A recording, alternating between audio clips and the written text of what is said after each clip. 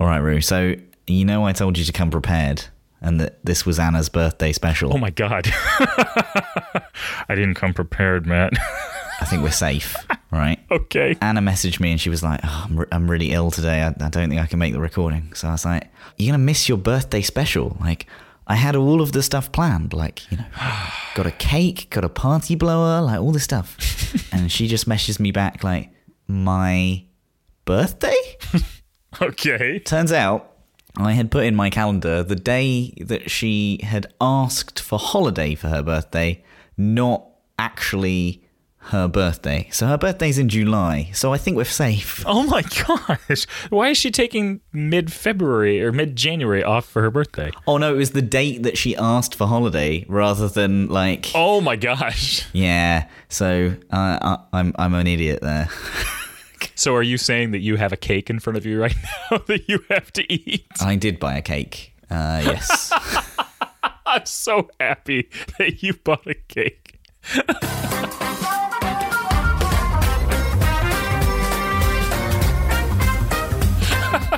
Yeah.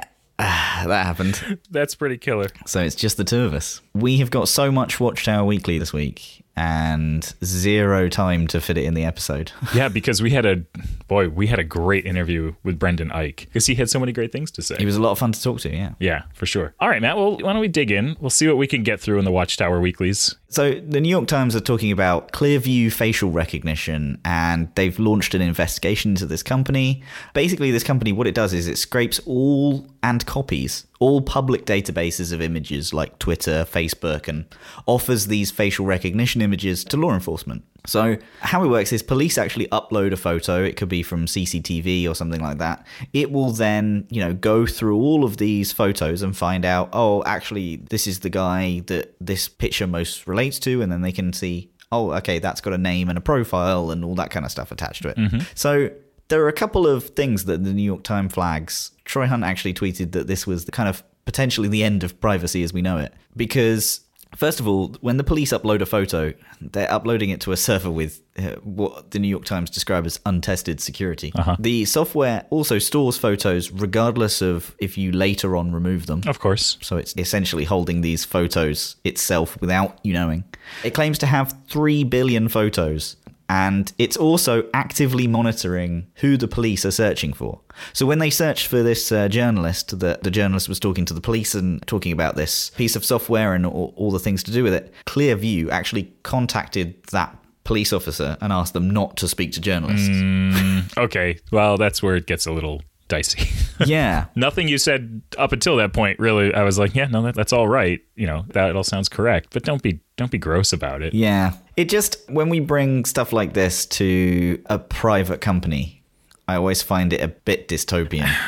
So I'm finding myself taking the opposite stance on this one. I kind of think that like the tech and sort of the approach is kind of neat. Like, sure, people are uploading pictures all the time of themselves. Yeah, build a database out of it. I mean, you should probably try and keep it secure. But again, this is stuff that people have put on the internet. If it's on the internet, it's available. Right. But think about the implications of this, right? Mm-hmm. If someone linked to law enforcement or something like that wanted to find someone who was in witness protection, and you could essentially find people in the background of other people's images and that type of thing. This has far-reaching issues that I don't think are really being thought of at the moment. Until recently, the greatest hits of this developer included an iPhone game that let you put Trump's hair on your photo. God. Right? Is this really the person that we want building the next kind of Prism? All right. I mean, I didn't have that piece of information going into my thought process behind it. The weaponization of this is, the possibilities are endless, really. Yeah, you're right. You could find out exactly what photos in the background of locations and all this kind of stuff. You could dig up secrets about people, blackmail them, and all kinds of stuff. Like if you think about people opening secondary accounts, right? I've got a fake name. I'm going to open a random Facebook account for that. And that's where I'm going to talk about horses. And that is absolutely all right to do that. It should be... Of course, naturally. It should be a thing of privacy that you can do stuff like that. Obviously, the things that people open secondary accounts for are rarely horses. Usually it's a lot worse than that. But again, that is your right to do that. And I think if they open this up, that's the kind of thing that worries me. What if private security firms start using this? And then what if someone decides to Google their ex with this? It's true, yeah. The stalking element of this, and I've been watching that horrible show on Netflix. Have you seen it? It's called You. No. It chills my soul. Oh, no. It really does. It's about stalking, and it's also about the romantic relationship that he has. And it is absolutely chilling. Oh, yes. Okay, I know what you're talking about. And all I was thinking about while reading this article is you could find someone really easily. And there's a scene in this You program where he brings out and says, oh yeah, this person is alive, they changed their name. And I was thinking, like, if you wanted to change your name and if you wanted another life, and people do this for many different reasons, not just legal ones, this would essentially end that, right? We always say, like, biometrics, the trick is that you can't really change your face or your fingerprint.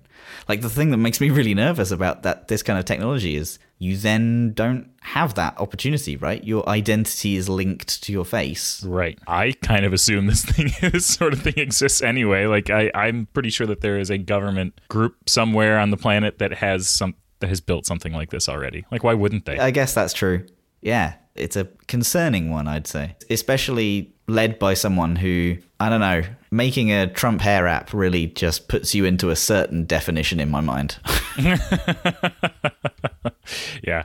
Well, this is good. I appreciate sort of the dystopian bend that we took people down just to kick off Watchtower Weekly. Should we talk about Citrix a little bit with our friend Graham Cluley? Yeah, this is an odd one as well. And someone actually emailed us in about this. I'm not going to read out their name because that's creepy, but thank you very much for emailing us about that. No, but we will post a picture of their face to our Twitter account, and you can search them with an online database. You can just search it and find that, I think generic white guy with glasses could be my new kind of pseudo identity. I could just take anybody. Like in the Mozilla event that we hosted with Mozilla, there was something that would scan your face and it would show you famous people and open databases, and it would find pictures of people that look like you. And so I walk past it. What does it do? Shows on a huge screen in the middle of a privacy exhibit Edward Snowden. And I'm just like, no, that's not me. I'm not on a list. I'm not even American. Please don't do this. Just on a huge TV. Just a picture of Edward Snowden. That's so good. Sir, come with us, please. All right. So on grahamcluley.com, over the weekend, Citrix announced that its plans to release patches for critical vulnerabilities in its technology used by tens of thousands of businesses worldwide have significantly sped up. In the Netherlands, government and other big organizations like the Schiphol Airport, which is a huge aviation hub, energy suppliers, financial institutions all use Citrix. And apparently there was a security leak on their servers. The NCSC in the Netherlands advised the government to shut down Citrix as they don't know the extent of the breach and if hackers could obtain sensitive information. Please pardon the explicit tag that inevitably is going to come with this. This vulnerability is called the Citrix vulnerability. And so the first patches for that vulnerability are now rolling out. But this has caused some real worldwide havoc, particularly in the Netherlands. Like, they've seen some pretty terrible fallout from this vulnerability. Yeah, the Citrix application delivery controller and the Citrix gateway servers, formerly known as NetScaler and NetScaler Gateway, were found to contain a security vulnerability in December that could allow an inauthenticated attacker to perform arbitrary code execution. Yeah, it's a bad one. If you're responsible for securing your company's infrastructure, you might want to look now and kind of follow migration recommendations and ready yourself to update the firmware. Yeah, for sure. The Netherlands National Cybersecurity Center was being pretty explicit about what it said were the shortcomings of the security mitigation. The NCSC emphasizes that there is currently no good, guaranteed, reliable solution for all versions of Citrix ADC and Citrix Gateway servers, the Dutch agency said on Tuesday. Depending on the impact, the NCSC recommends considering switching off Citrix, the Citrix ADC and Gateway servers. So the Netherlands National Cybersecurity Center basically says, like, their fixes are not fixes, and you should just turn off Citrix. Yikes. So next we've got a really good one, and not really good in the sense of, like, it's targeting a large charitable organization, but good in the sense that it's quite funny. So a Londoner who hacked the National Lottery made off with just £5 and will spend up to 9 months in prison for his crimes. The interesting thing here is he used a brute forcing tool, Sentry MBA. It relies on website-specific config files to automate the testing of user credentials, and obviously he was using a bunch of stolen credentials, got into people's lottery accounts, and then, bought tickets. And because your chances of actually winning the lottery are fairly low, he got a £5. Yeah, don't play the lottery thinking you're going to win, or don't hack the lottery at all, to be honest. I love the subheadline on this article on the Register. "You targeted a large charitable organization," thundered judge. Just picturing a judge sort of pointing at this guy. Yeah. I mean, the crazy thing is that he got away with £5, which is, to be honest, more than I've won on the lottery. Yeah, I was just rereading it. I was like, really? £5? Like, is there what part of this am I missing? Passing sentence, the judge said, "In my view, the gravity of your offending does not lie in the loss occasioned by the hacking and by the fraud. That indeed was low, but it does lie in the fact that you targeted a large charitable organization, namely the National Lottery, which gives something like $30 million per week to chosen charities." Wow. Yeah, don't do that. Good job, dude. He was made to pay back the £5 as well. So justice is its finest. Yes. I want to follow up a little bit, Matt, on a story we did on our last episode about SureBet247. Oh yeah, the ones that they had a proper firewall, right? It was fine. Oh yeah, they were not hacked.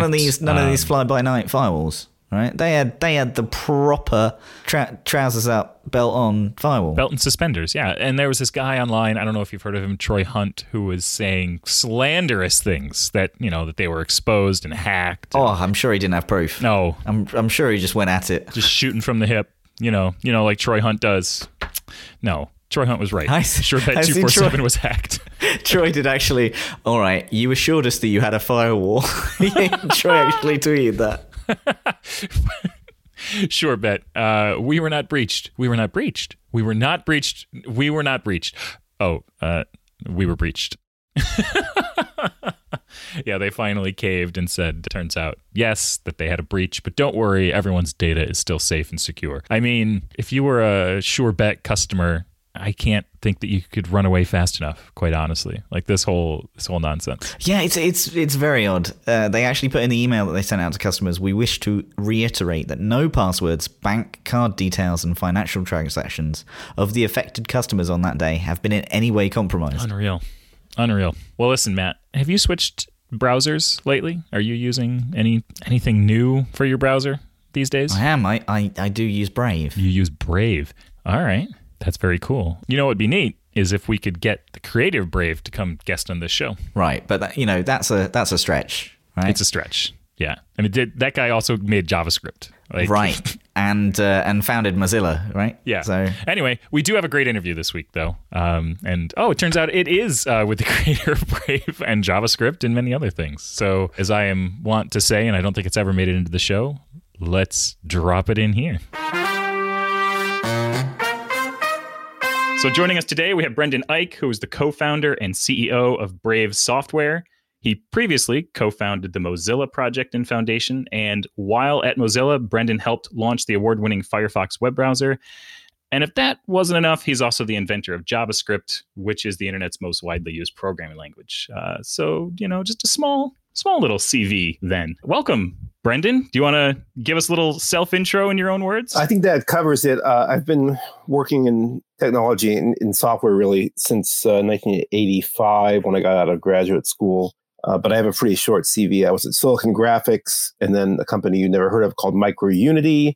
It was doing everything. And I mean everything, hardware and software. And then I was at Netscape, of course. And Mozilla was like a successor to Netscape. And now with Brave, taking on what I think is the biggest problem for users today, which is what people call surveillance capitalism. That sort of notion that you searched for shoes on one website and all of a sudden you notice that you're getting shoe advertisements in all of your search results and such. Yeah, or you're being stalked with geofencing, or you're being served malware as ads, or worse things.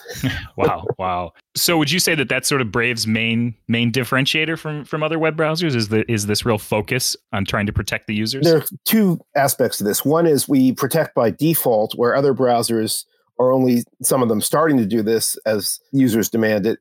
And for the longest time, browsers didn't do anything to block tracking or surveillance. But the other aspect is when you do that, you break almost all advertising, and real publishers, let's say news sites in particular, need some kind of revenue that isn't based on people subscribing. It's great if they can get subscribers, but they're not going to get enough to cover their costs. They rely on digital ads. So protecting users from tracking has this collateral damage upon publishers. And we want to, and our users want us to help make up for that. So we have an optional feature in Brave that allows you to get paid for private ads and give your revenue share back easily. That's the way it flows by default to your favorite sites and creators.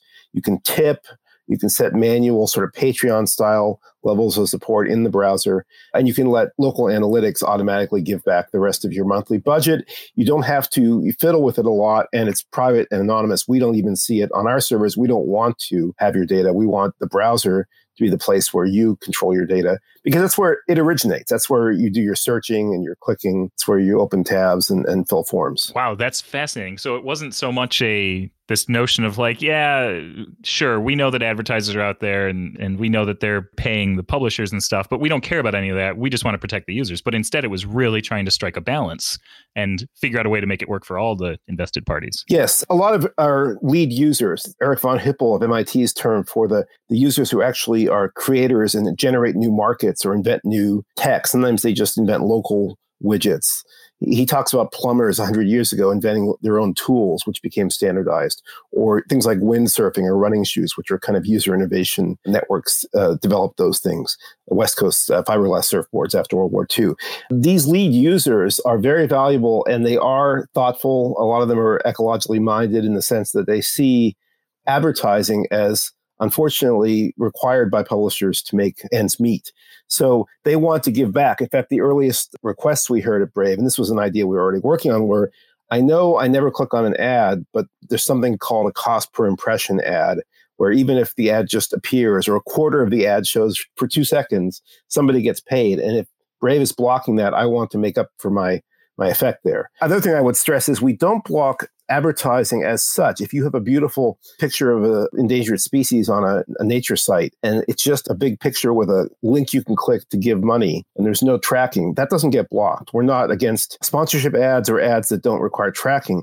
What we block are all the JavaScripts, my invention from 1995, that are used to not only place the ads, but before that, to target you, profile you, and build up dossiers on you. And then after that, if the ad is served, to confirm that you saw it or that you interacted with it. We block those scripts that are involved in this messy business because they are generally operating against your interest. They're tracking you, they're leaking your data all over creation, where it can be used to serve malware, as I mentioned. And that's one of the worst cases, but there are a lot of other problems. So by blocking tracking, we protect your privacy, but turns out almost all the real ads depend on tracking.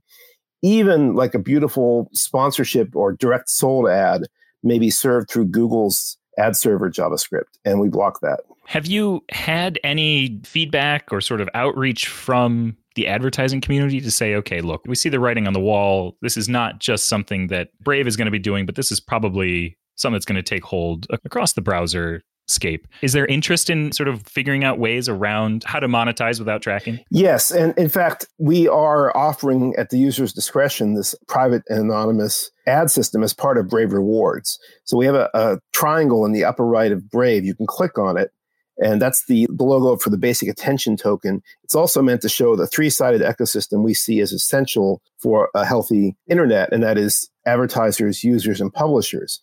But because all the advertising today is mediated through these crazy JavaScripts that load from 7 degrees of separation from you in the browser, most of which we block, we want to offer a better vision of the browser that mediates private ads locally. And I can talk about how that works without tracking or targeting. It's an interesting topic.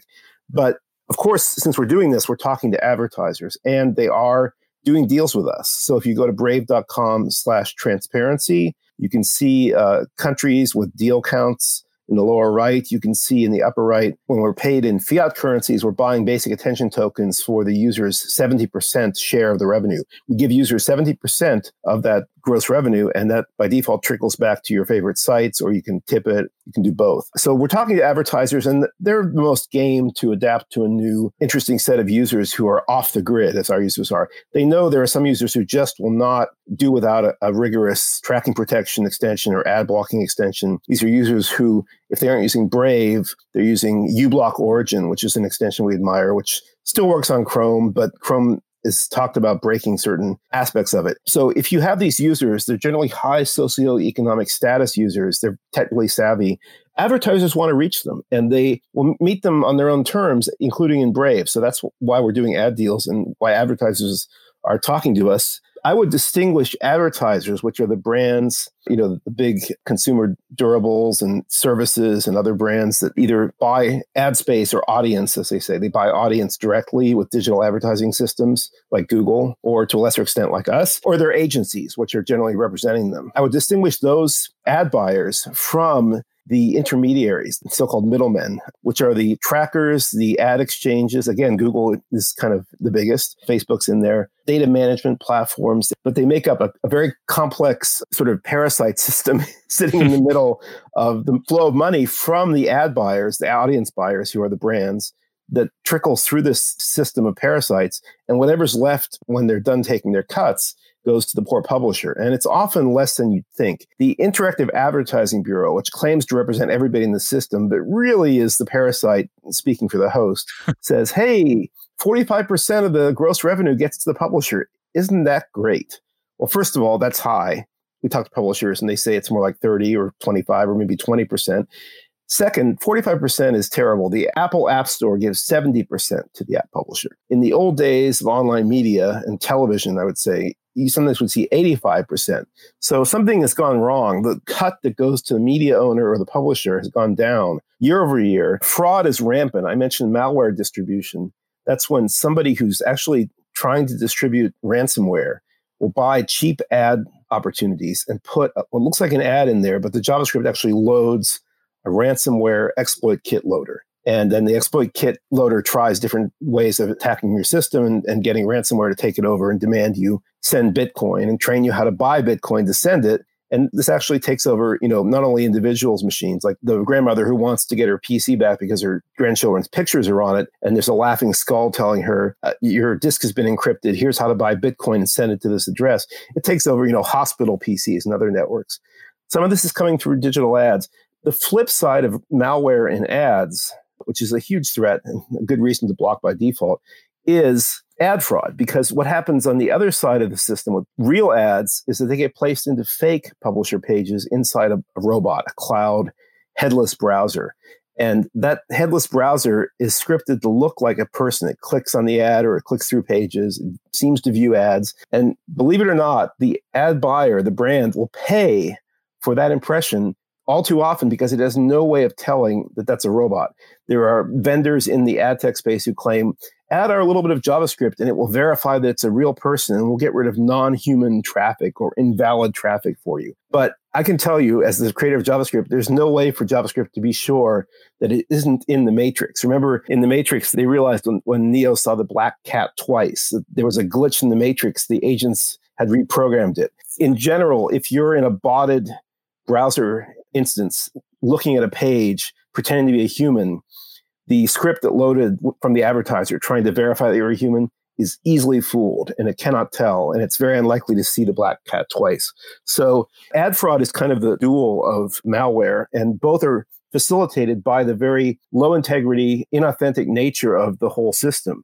JavaScript was meant to allow you to load scripts from wherever and put them together in your own web app. And I think that was the right choice in the early days because it allowed people to share code and share libraries and build things quickly. But it certainly bit back over scale and time with things like ad tech. And ad exchanges, which are part of this intermediation I mentioned, this parasitic system, allow the ad buyer and the publisher to meet in a way where they never actually shake hands. They do deals with different sides of the ad exchange, and they don't necessarily have a way to check, was the other side the real New York Times, or was it a fraud bot ran a headless browser against scraped New York Times content to look like a human looking at that page? And advertisers all too often, if they could check, don't check. So there are things like identifiers for the seller of the ad space. And you can go register in an ad exchange for a fake New York Times with your own seller identifier. The ad buyer doesn't necessarily know what the real New York Times seller ID is.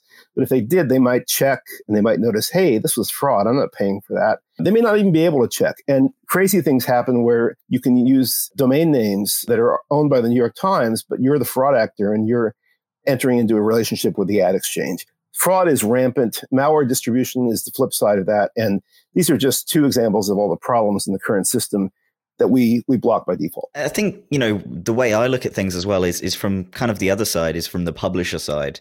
And it's the things that, these ad networks make you install on your own website to get the kind of the full circle of tracking. And, we're one of the, I think, very few, unfortunately, that don't do any advertising on things like the Facebook network, the Twitter network, because they require you to install this kind of pixel on your website and to get the 360 of tracking. Yes, they all do it. Google does it too.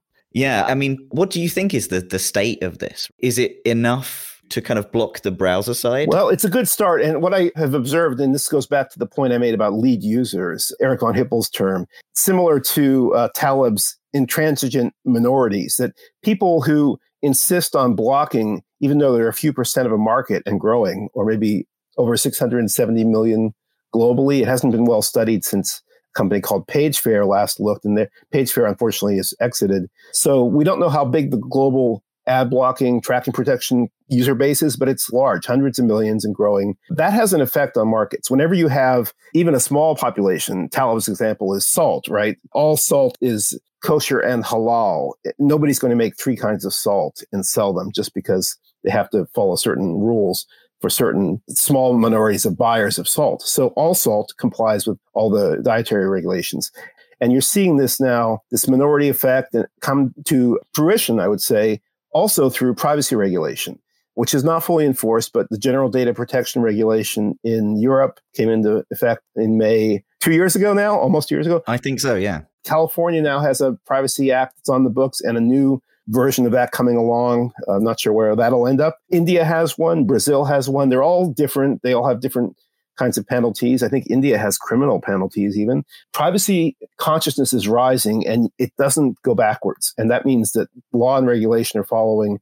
And the vanguard of this movement is the sort of users who are aware of the problem and can take steps like using tools like uBlock Origin as an extension, using Brave to go beyond by default and give back where they choose to. And that will move markets. I've seen it over and over. And obviously Firefox restarted the browser market, even though it had a growing minority share from a standing start of 16 or more years ago. We used that to not only restart the browser market, we therefore, along with Google, doing things like Google Maps and Gmail, got a bunch of developers interested in using the web.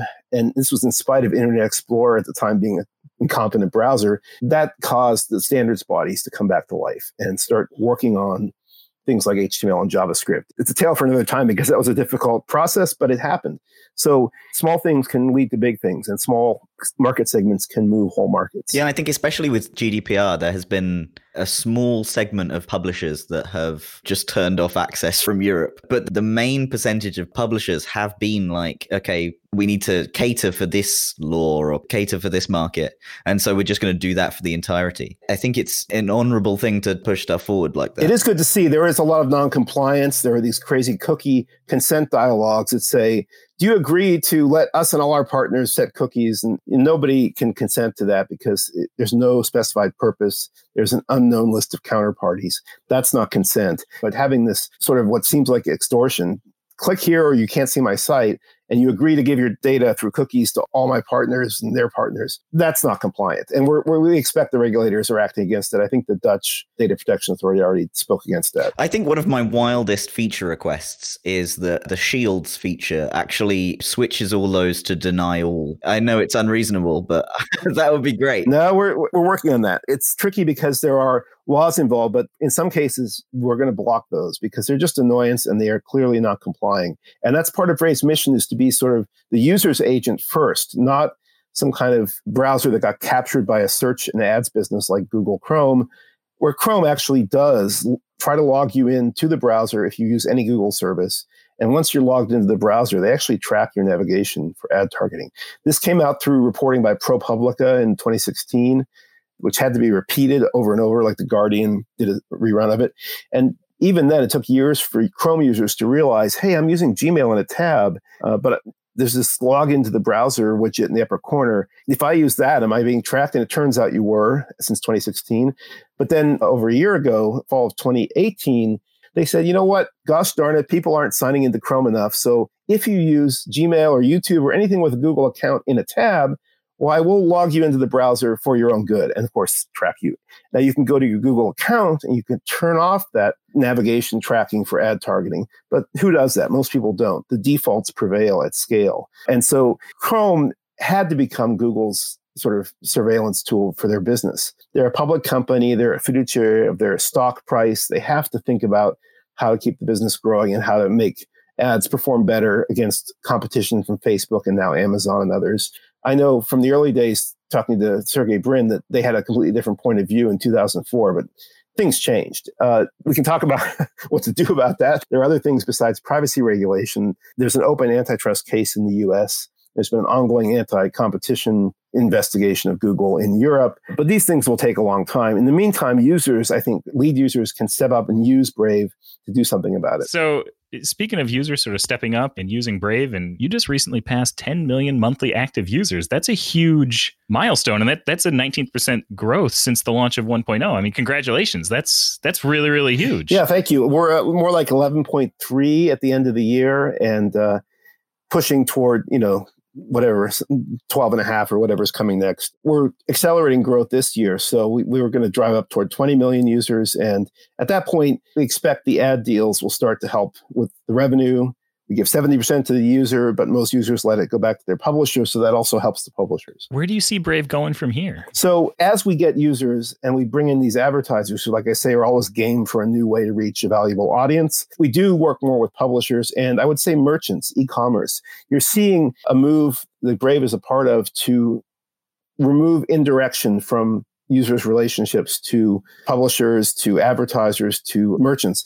There has been too much indirection through these parasitic intermediaries I mentioned, the ad exchanges, but also it hasn't been great, I think, for Amazon commodifying you if you're a manufacturer. And you've even seen some manufacturers, Thermocup, I think, leave Amazon and say, come to our website, because then we can control the relationship with you directly. We can give you the best prices and promotions. We don't get undermined by cheap knockoffs. So I think one of the macro trends here is not just privacy, but directness, let's say, or getting rid of intermediation that is rent-seeking at best and dangerous at worst. And Brave intends to do that. So we're talking to publishers. We've been working with Dow Jones Media Group for a while. And as we get scale, I think this becomes easier, becomes more turnkey, which is what the publishers need. They need something that is as simple to use as current ad tech, but without the tracking. So we can do that. We can mediate private ads in the browser and confirm them using cryptographic anonymity protocols.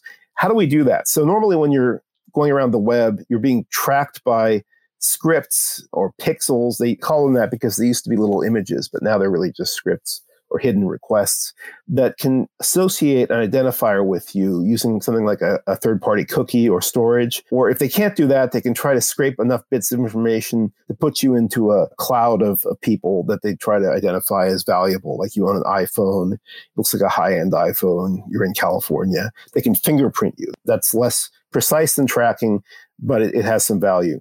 Sometimes they do both. We block all that junk, but that junk is the basis for picking an ad to show you. Because, like you said, you go to a site, you buy a pair of shoes, and then you're given shoe ads for 30 days. It seems kind of silly, but it happens. There's just one site. If you go there, you're going to get car ads for 30 days because you're hashed into this category called the auto intender, someone who intends to buy a automobile. In Brave, we take the view that your data belongs to you and it originates in the browser when you type, when you mouse, when you click. And that data, especially those search queries and how they lead to research and then ultimately shopping and buying, is hugely valuable. So you should get a big cut of that, 70%. We would not want to do that from our own servers. We're too small, and why should you trust us? So all the analytics is local to the browser. It's all optional as part of this Brave Rewards. And if you join Brave Rewards, you can turn the ads off if you don't like ads and just bring your own money to give back to your sites if that's your inclination.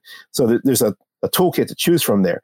But we don't have any tracking. We don't have any scripts or pixels. And instead, we sort of invert the system by broadcasting a catalog of offers to everybody within the same region who speaks the same language. And that is a large anonymity set. By downloading that catalog, you're not identifying yourself. Everybody in the UK or everybody in the US or Northeast takes the same catalog. And we don't load those ads unless the machine learning in the browser picks from that catalog the best offer for you at the right time. And you can control the frequency up to 20 times a day, nothing crazy. You can tune it down if you don't like it. The ad agent tries to do it when you're not in the middle of typing or mousing or watching video. But this user ad model is a very direct way of brands reaching you at the right time in the right mood based on the sum of all your data, all your searches, your e-commerce, your clicking, your browsing. But we have all open source except for the server-side anti-fraud analytics. And we're trying to run a very clean system. So we match ads against a fixed catalog, fixed per day. New deals come into that catalog, old deals expire, but it's the same catalog for everybody in a large region. Wow, that is incredible. That is really fascinating. The one question that I have in it, and it might be the last one that we have time for, but kind of software maker to software maker, you've made a lot of, or contributed to a lot of browsers in your life. Is this an easier way to make a browser, or is this one of the most complex ways? And nothing's easy. Obviously, I think you alluded to this. If we just said, hey, we're blocking everything that gives us great speed, which it does, because blocking all those scripts means things load faster. It's 3 to 6 times faster in our measurements, which are in a report we put out, a reviewer's guide with our 1.0 release, and we have an updated blog post this week coming on. 3 to 6 times faster also means you're not using the battery because you're not running the radio or the Wi-Fi radio or the mobile phone radio as much for all those tracking scripts we block. So we block early in the network stack. We cut off the Hydra head before it sprouts more heads, which happens all the time with ad tech scripts. They generate scripts that load other scripts. It's called the programmatic waterfall. And so there are all these benefits to the user. We could have said, hey, that's complex enough. We'll stop there. Let's just make things faster for the user. And who cares about the ecosystem? Who cares about the publisher? And we could say, if you're a user who has an ecological mindset, sorry, you're going to have to subscribe or find some other way to support your creators. We won't help you. And in fact, we could have said, hey, just come and be a free rider. And there is a cohort of users, it's their choice, who say, I don't want to give back. Some of them even say, burn the whole system down, it's rotten. We decided to go into a more complex model because we want to help the publishers as well. Now, this may be a harder road. I think it's the right road. Blocking for protection by default, all the tracking scripts and as collateral damage, a lot of the ads, but allowing options for giving back. And we even started with a Bitcoin prototype in 2016. So that was before the basic attention token. And I think it's paying off. Users see the value. They see that we're not just a blocker. If you go into discussions with advertisers, and especially publishers, some big search engines even, and you say, hey, we're an ad blocker, they may show you the door. They may think, well, you're my enemy. Why should I deal with you? But if you say, we're doing something to protect the users, but we're giving them a way to give back, and we want to cut out the intermediaries who take huge fees, up to 70% or more out of the gross, that should leave more money on the table for the publisher. That should leave a better world for everybody. Truly, Brendan, this has definitely been one of my favorite interviews. You have such a depth of knowledge and experience. I'm really glad that you took a few minutes out of your day to share that with us. Is there anything that you would like to sort of share in parting with our listeners? Just that I hope people will try Brave and try clicking on that triangle to actually join Brave Rewards. And, whatever you do on other systems or with other browsers, get some good protection because you need it and become part of this growing movement that is insisting on privacy by default. Wonderful. Thank you so much. Thank you. My pleasure. So I've noticed a problem in the fact that Anna is gone. We're going to do real or no real. Yep. Real or not real. Real or no real. I can't stop saying the Noel Edmonds version of this game. So I think both of us have to guess whether it's real or not real. And then we're going to go look it up. And then we'll go Google it. Yeah. So scientists have developed... Oh. Nope. No. Scientists have not developed an immortal jellyfish. Scientists have discovered an immortal jellyfish. Rue, what do you reckon? No. I mean... No. Can they not reproduce? Because wouldn't there be quite a few of them if they were immortal? I mean, maybe. Here's the thing.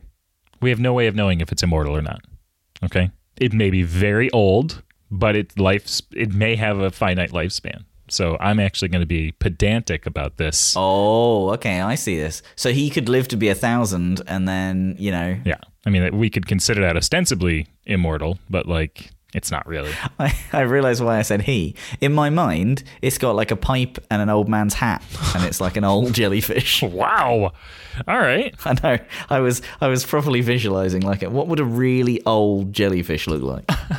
So, what do you think of it? Do you think it is real? I say no. What do you say? I'm going to say it seems like the kind of thing that Anna wouldn't make up. So I'm going to go real. Yeah. Because that's a really weird thing to make up, right? Yeah. Scientists have discovered an immortal jellyfish. Like, that's unhinged to make that up. Yeah, for sure. The good news is it is real. Turns out this is real. Pteroptopus dorni is now officially known as the only immortal creature. It was discovered in 1883 in the Mediterranean Sea. However, its extremely unique regeneration powers were not known to researchers and scientists until the mid-90s. The unique regeneration process of the mature immortal jellyfish is quite unique. When it is injured or starving, it will attach itself to a surface in warm waters and turns into a sort of living blob. From this blob state, its cells will undergo a process called transdifferentiation. Transdifferentiation is a process wherein cells will turn into different kinds of cells. For instance, the muscle cells of the immortal jellyfish can turn into egg cells or even sperm cells. Nerve cells can also turn into muscle cells, and this means that the immortal jellyfish has transformation powers, the likes of which have never been seen and are unmatched in the animal kingdom. Ever since the discovery of the immortal jellyfish in the Mediterranean Sea, more identical species have been found in places like the Atlantic Ocean, Spain, and even Japan. The reason they're so spread out is that they get caught in ballast waters that come from long-distance ocean cargo vessels. Holy cow. How about that? Despite the immortal tag, these jellyfish can and do die. Well, then they're not immortal. For instance, they still get eaten by predators. Hang on, no. They're not invulnerable. Yeah, right. Okay, that's true. Yep. Immortal means that you live forever. It doesn't mean you can't die. Okay, but hold on. All right. So they still get eaten by predators, and the process of transdifferentiation only kicks in when they have reached maturity. If they starve or get sick as polyps, they do not regenerate and therefore die. Well, okay. So I mean, I wouldn't mind it as a superpower. Yeah, exactly. So like all things considered, like if they don't run into any sort of disease or starvation or predators, they could conceivably live forever. Huh. That's neat. Yeah. I mean, would you want to live forever if, like, every 90 years you had to turn into a gelatinous blob, like Odo from Star Trek Deep Space Nine? I mean, to be honest, I think when I get to 90, I'm probably going to be a gelatinous blob anyway, so... Yeah, that's probably true. This is great. The thing I want to know and that my brain immediately goes to is like, how do I now become immortal? Like, how do we take this jellyfish thing? You get stung by this jellyfish. Oh. You put this jellyfish on your head. I see. And then it's like Spider-Man. Is that how science works? I think so. Okay. That's what I've learned. All right. Well, good. I'm glad that's our takeaway. Right. With that, I guess it's only left to say, love you, Roo. Yeah, love you too, Matt. Talk again soon. Bye. Bye-bye. All right, good. I was actually recording too.